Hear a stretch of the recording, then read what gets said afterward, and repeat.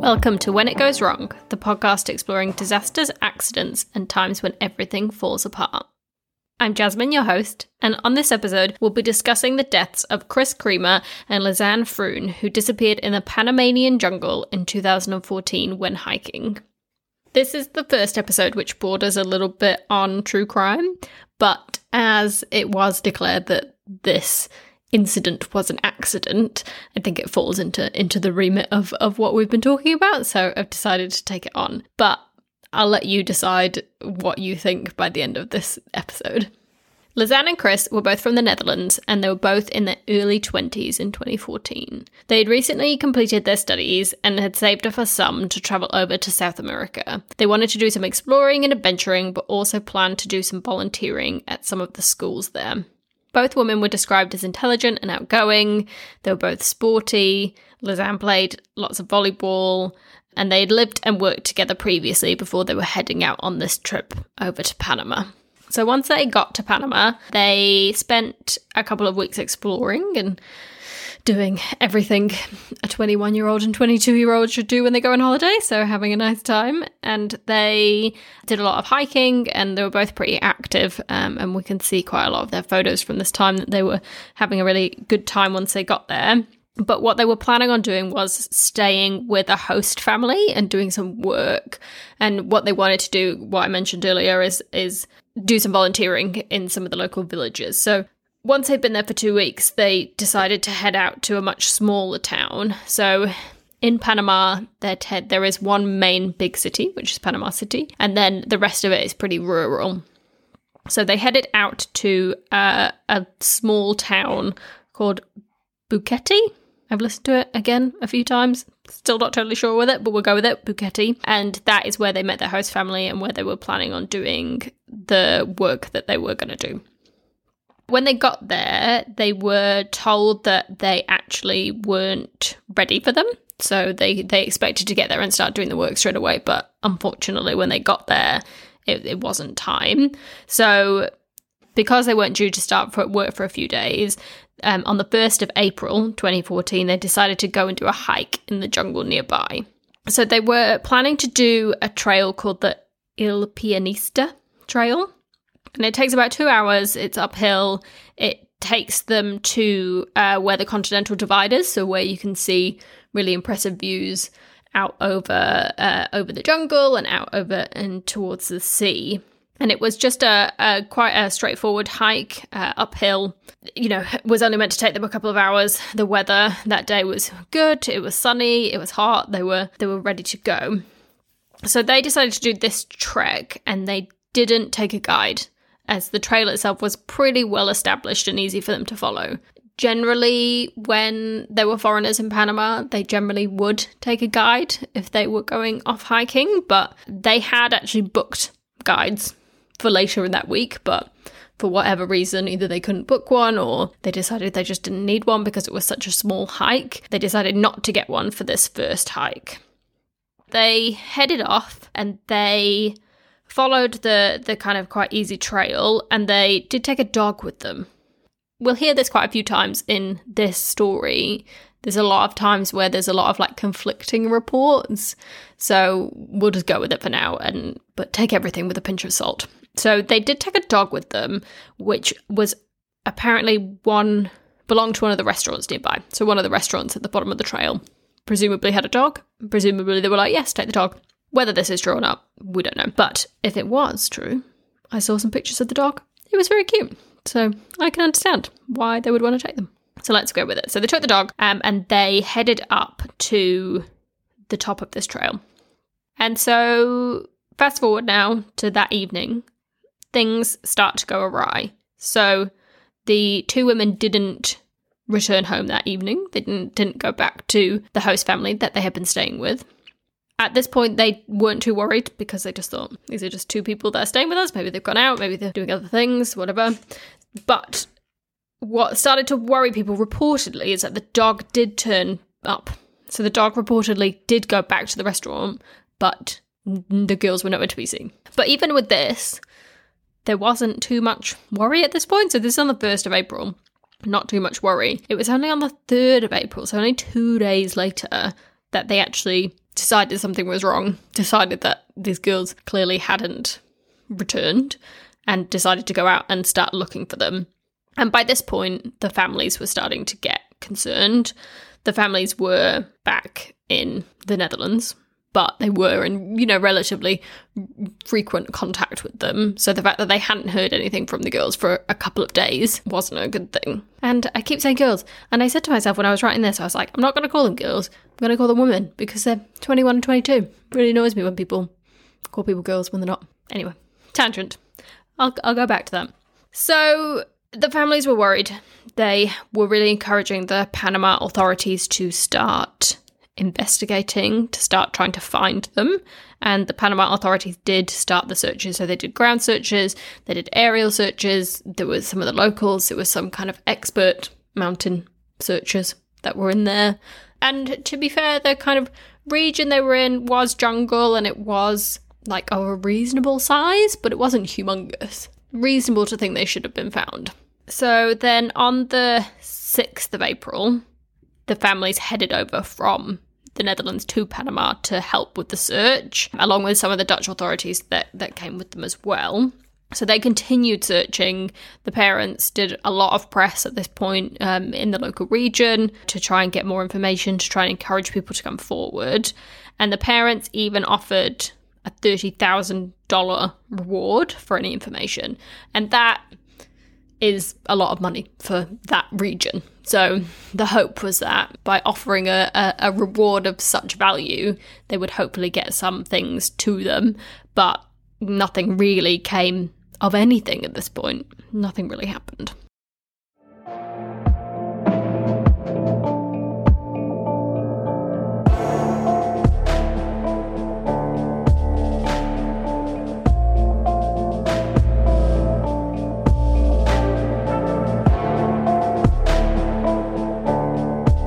So nothing happened then for 10 weeks. Families went home, searching, couldn't find anything, no evidence of foul play, no evidence of anything. But it was only 10 weeks later that a backpack was found. So the backpack was found approximately 5 miles from where they thought they were hiking in a rice paddy by one of the local women in one of the local villages. And this was like a bit of a weird one because where had it come from? It hadn't been seen previously. It just turned up basically 10 weeks later. But not only that, it turned up in like perfect condition. So everything in it was dry. Everything in it was like folded and not a mess. It was all still like neatly packed. And it was one of these backpacks that was like quite a small, flimsy backpack. And it was in the jungle. And there was, it wasn't muddy, it wasn't wet. It turned up in very odd condition, but that's just the first thing that was very odd about this backpack. So in the backpack, they found, so the passports were in the backpack, some cash was in the backpack, potentially weird because you would think that maybe people would want the cash. Sunglasses, 2 bras, which were their bras. We have figured that out, but no one, I think you can argue either way whether the bras were suspicious or not. Maybe they just took them off. So yeah, 2 bras, and then 2 interesting things. So first of all, Lausanne's camera was in there, which we will talk quite a lot about, and both of their phones were in there as well, which again, we'll talk quite a lot about those as well. So both of these were interesting because they both were hopefully going to give us a bit of an insight into kind of what happened. So both of their phones were in there. There was, so this was 2014, so there was an iPhone 4 and the other woman had a Samsung Galaxy. So both of those phones were found, still working. And so the finding of this backpack totally changed the investigation, and I think made this story a lot more popular than potentially it was previously. They took the phone and the camera and started analysing it. And so let's start with the phone first, then we'll go into the camera. So on the phone, it showed that they both rang 911 and 112 within about 3 to 4 hours of them starting the trek itself. So pretty early on. They hadn't, it was only a 2-hour trek all the way up. So it wasn't hours and hours later, but 3 to 4 hours after they started, emergency services would potentially rang. They rang 911 and 112, presumably because I think 112 maybe is the Dutch one, 911 the Panama one. Anyway, they tried them both. Nothing connected. So none of the calls we're going to talk about connected. Potentially one of them did connect for like a second, but then it went dead. So this indicates potentially that they got into trouble quite early on in this story, that they very quickly were coming across some issues. The phones then keep a track of what happened over the next few days, and the phones were repeatedly turned on. So they were turned off, turned on regularly over the next few days, and in a kind of pattern. So, and when they were turned on, they were either just turned on and looked at, presumably we think to check signal, to see if there was any signal, or they were turned on to try and phone emergency services, and there were records of, attempted and failed calls. So we'll go through the dates. I recommend looking online if this gets a bit confusing, because there's quite a few dates and calls and stuff. But basically, so they start the hike on the 1st of April, and they did the first calls to emergency services in the afternoon of the 1st of April. On the 2nd of April, both the phones are turned on, both tried to ring.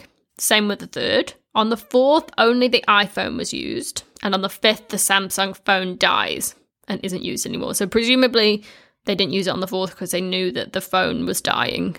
Which I think, again, is impressive that the iPhone battery lasted longer than the Samsung. I thought it would be the other way around. But good job, iPhone. So, yes. So on April 5th, the Samsung phone dies.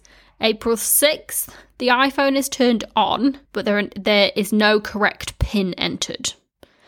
Which is one of these things in the story that's a bit odd. So it's turned on. Whoever has this phone doesn't know the PIN.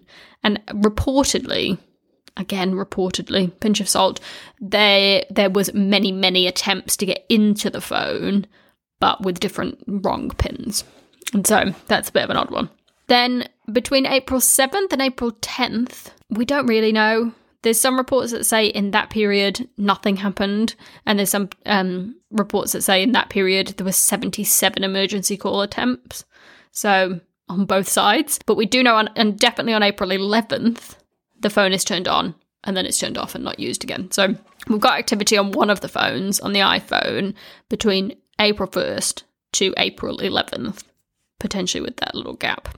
So this is a bit of a weird one, really. So the phones were generally turned on and used at similar times of the day. So once in the morning, usually about 10 o'clock, and then once kind of in the middle, early afternoon. And some people see that as like a bit weird, and I get it. I think that is a bit strange, but I do equally understand if they were just trying to conserve the battery on the phone, then that makes sense. But the rhythms are weird. I also found it weird that the phones weren't used for anything else. Like, there's no photos or anything on the phone that we're aware of.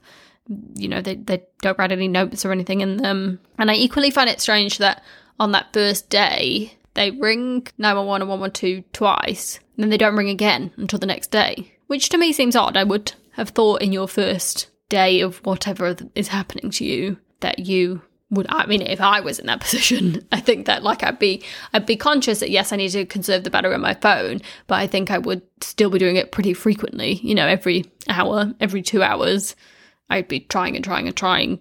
But yeah, it seems to be very controlled, this rhythm of turning on and attempting contact. The failed PIN attempts also is a weird one in this story. It could be potentially that by that point, because by that point it was the 6th and the 7th. So this is 5 days after they'd gone missing. Potentially one of them could have died by that point, and so the other one didn't know the PIN. That's what a lot of people think. But I don't know. These women were close friends. They had lived together before this. They'd worked together before this. They'd been on holiday together for however many weeks. I would just think that you would know the PIN code of your friend's phone.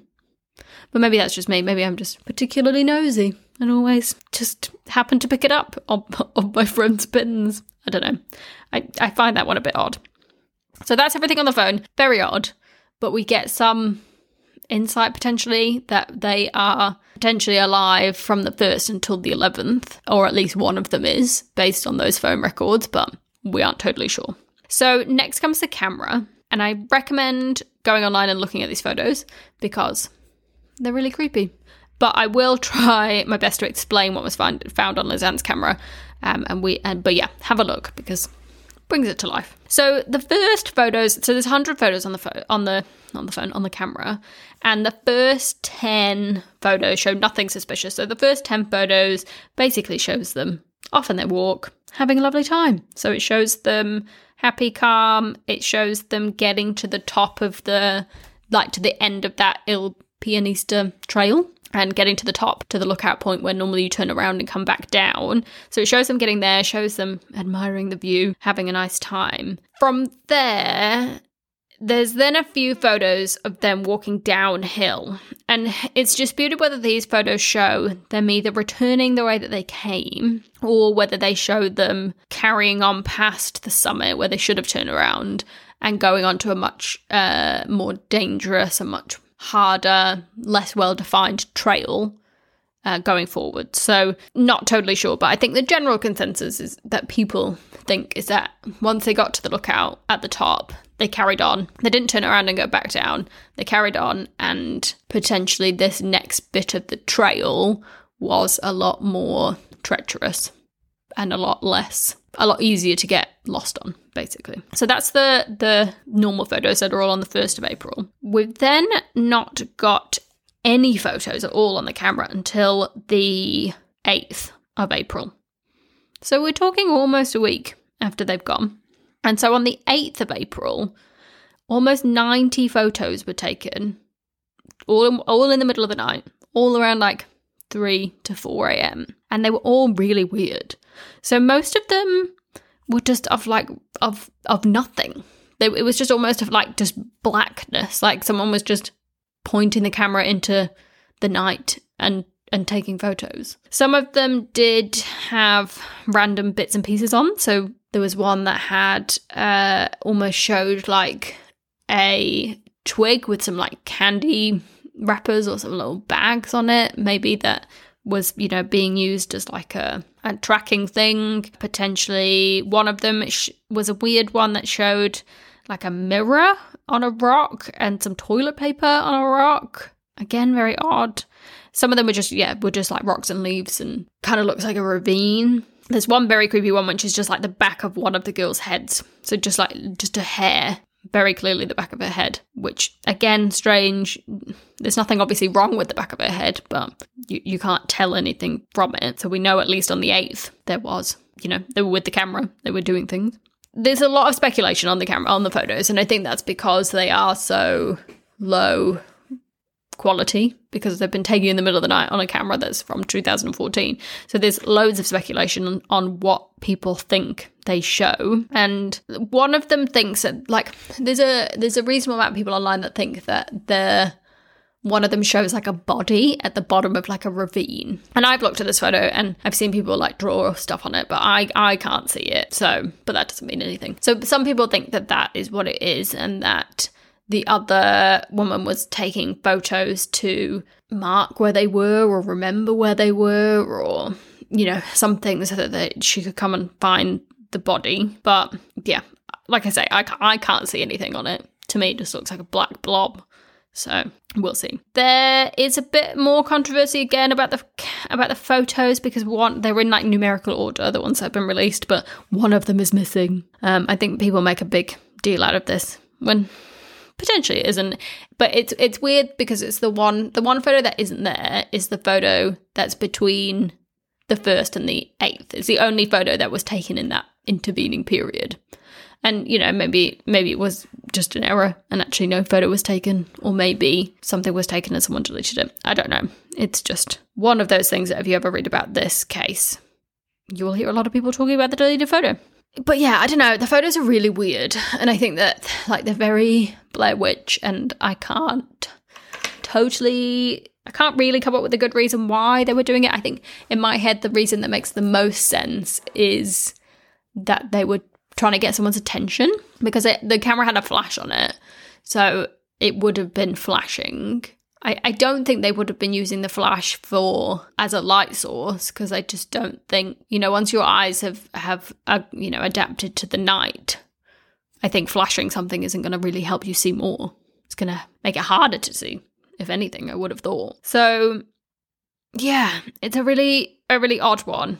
And it leads to a lot of questions as to what was actually happening. Why, at this point, did they take all these photos? Why, were they looking at the back of the head to see if there was something wrong with it? To see if there was, if one of the women was by herself and she felt like she whacked herself on the back of the head? Was she trying to take a picture of the back of her head? Was someone else taking these photos? Were they, it been however many days? Were they dehydrated? Were they hallucinating? There's lots of questions. And I think that's why this incident is very interesting, is because there are so many questions. So moving on from the phone and the photos, over the next few weeks, they then started to discover some remains, which were near the backpack. So near where the backpack was found, about 5 miles from where they were hiking. First, they found Chris's denim shorts. And again, reportedly, some reports say that they were like neatly folded on a rock, and some just say they were like floating in the river. I think probably more likely they were just floating in the river. And then 2 months later from that, they found about 33 bone fragments, and that included a pelvic bone. It was like half of a pelvis, and a boot, which still had a foot in it, which is quite gross, sorry. And so the fragments were very small. So the 33 fragments included the foot, and the foot itself had like 28 bones in it. So they didn't find much, basically, is what I'm trying to say. They found stuff that clearly showed the woman had died, and through DNA they knew it was from them, but they didn't find enough bone fragments to actually learn or tell anything. The only thing they did think was that the foot was broken when they got to it. So the foot was broken. Whether it was broken before or after death, we're not sure.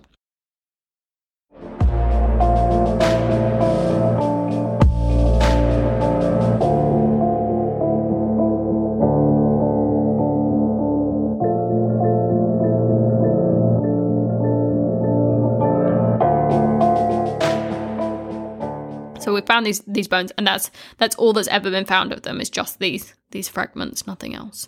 So that's pretty much everything that happened around that time.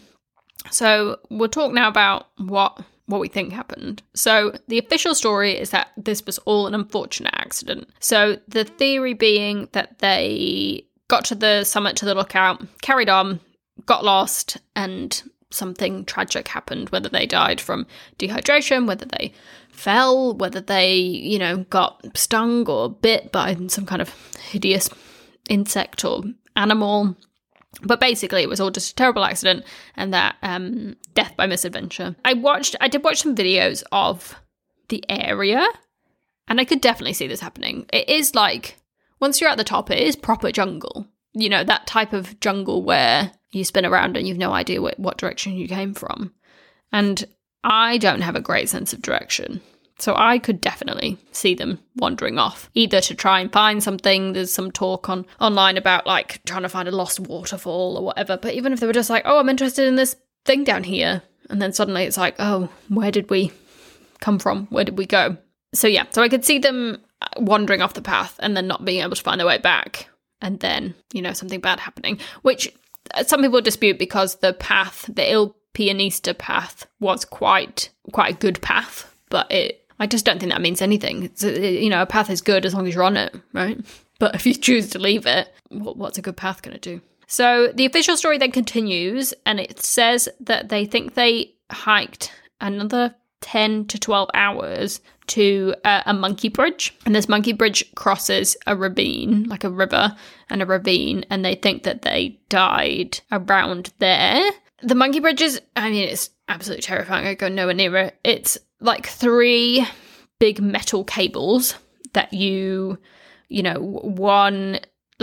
stand on one and then you hold the other 2 and you like shuffle your way across the river. I am assuming the monkeys use it because they're called monkey bridges, but I do not know. But I wouldn't use it. And so it's like a bit of a weird one. So that's the official story. So they got to this monkey bridge.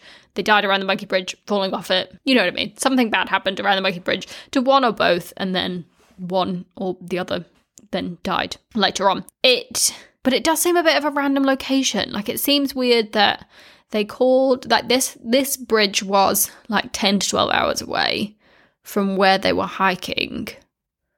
And they called emergency services after 3 hours. So I don't know, it just seems a bit weird. I'm like, why were they calling emergency services? Unless they were like, oh, we're lost, let's call emergency services. And then they continued walking for however long, and then they got to that bridge eventually and then died. Which, you know, it is a reasonable explanation. But it's just a bit of a weird one. And, you know, they didn't have any equipment. They literally just had their backpack. They didn't have any water with them. They didn't have much. So I can see this just all being a terrible accident, because this stuff does happen all the time to experienced hikers. A lot of it I don't think adds up. I like I said, the first ring to emergency services I find odd, because it wouldn't have even been dark by then. And I just think, even as someone like me who is directionally challenged, I think that if I had wandered off the path and then got lost, maybe I would call emergency services after 2 hours.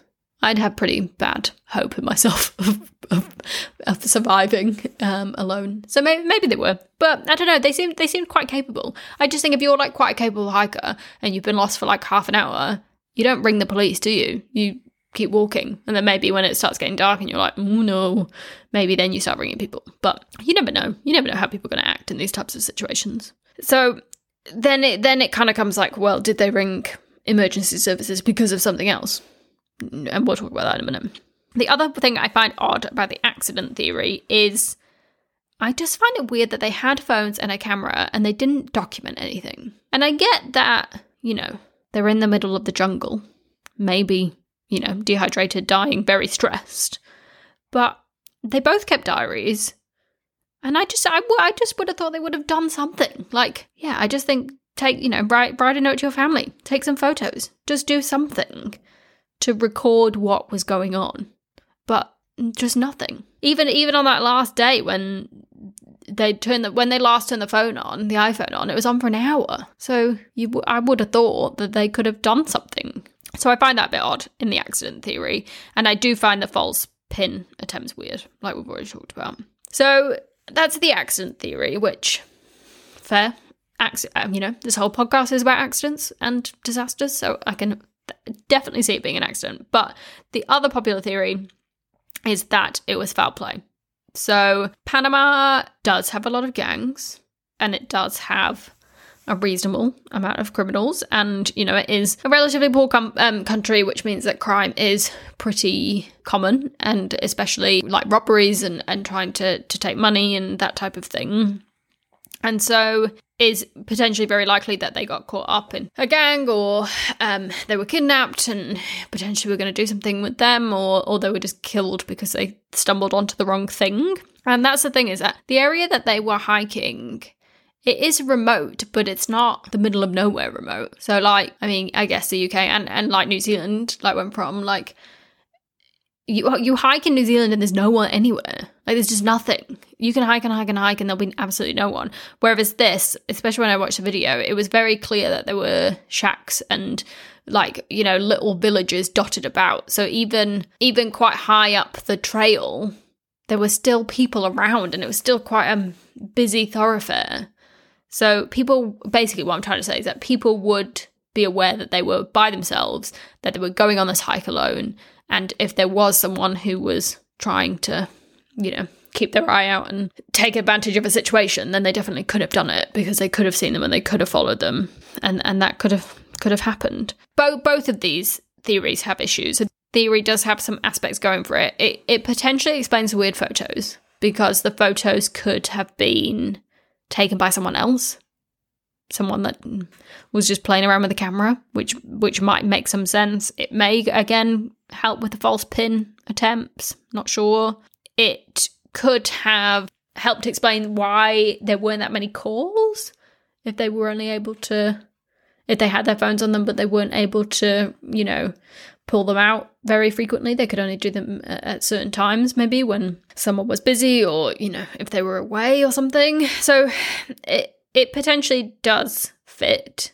And again, them ringing 911 so early, if they did come across someone or something had happened to them, that would explain why they would ring them so early.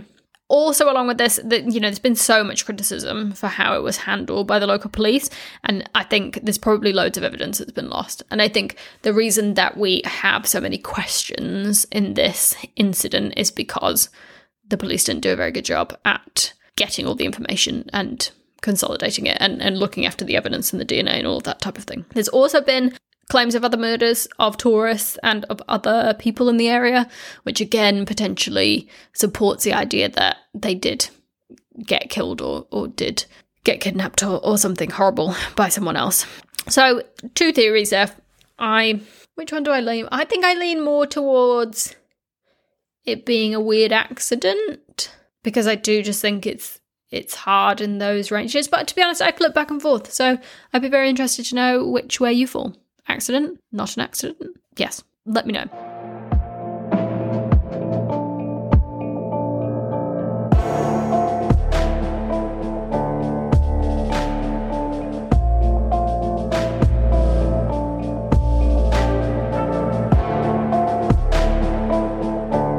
So we always do what we learned, and we'll do what we learned from this accident, assuming it was an accident. So I think the big thing that people hopefully will learn from this is safety around hiking. So like I said, lots of, grew up in New Zealand, so lots of tramping, as they call it over there.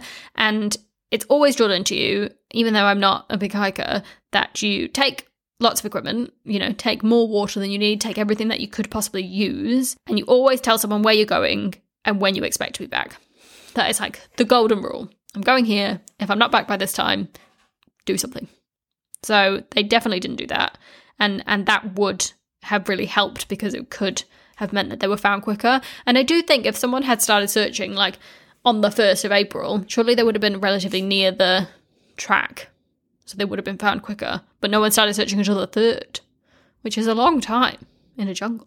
Also around hiking, it's kind of against your nature, but it's always better to backtrack or to just stay still so that you're easier to find.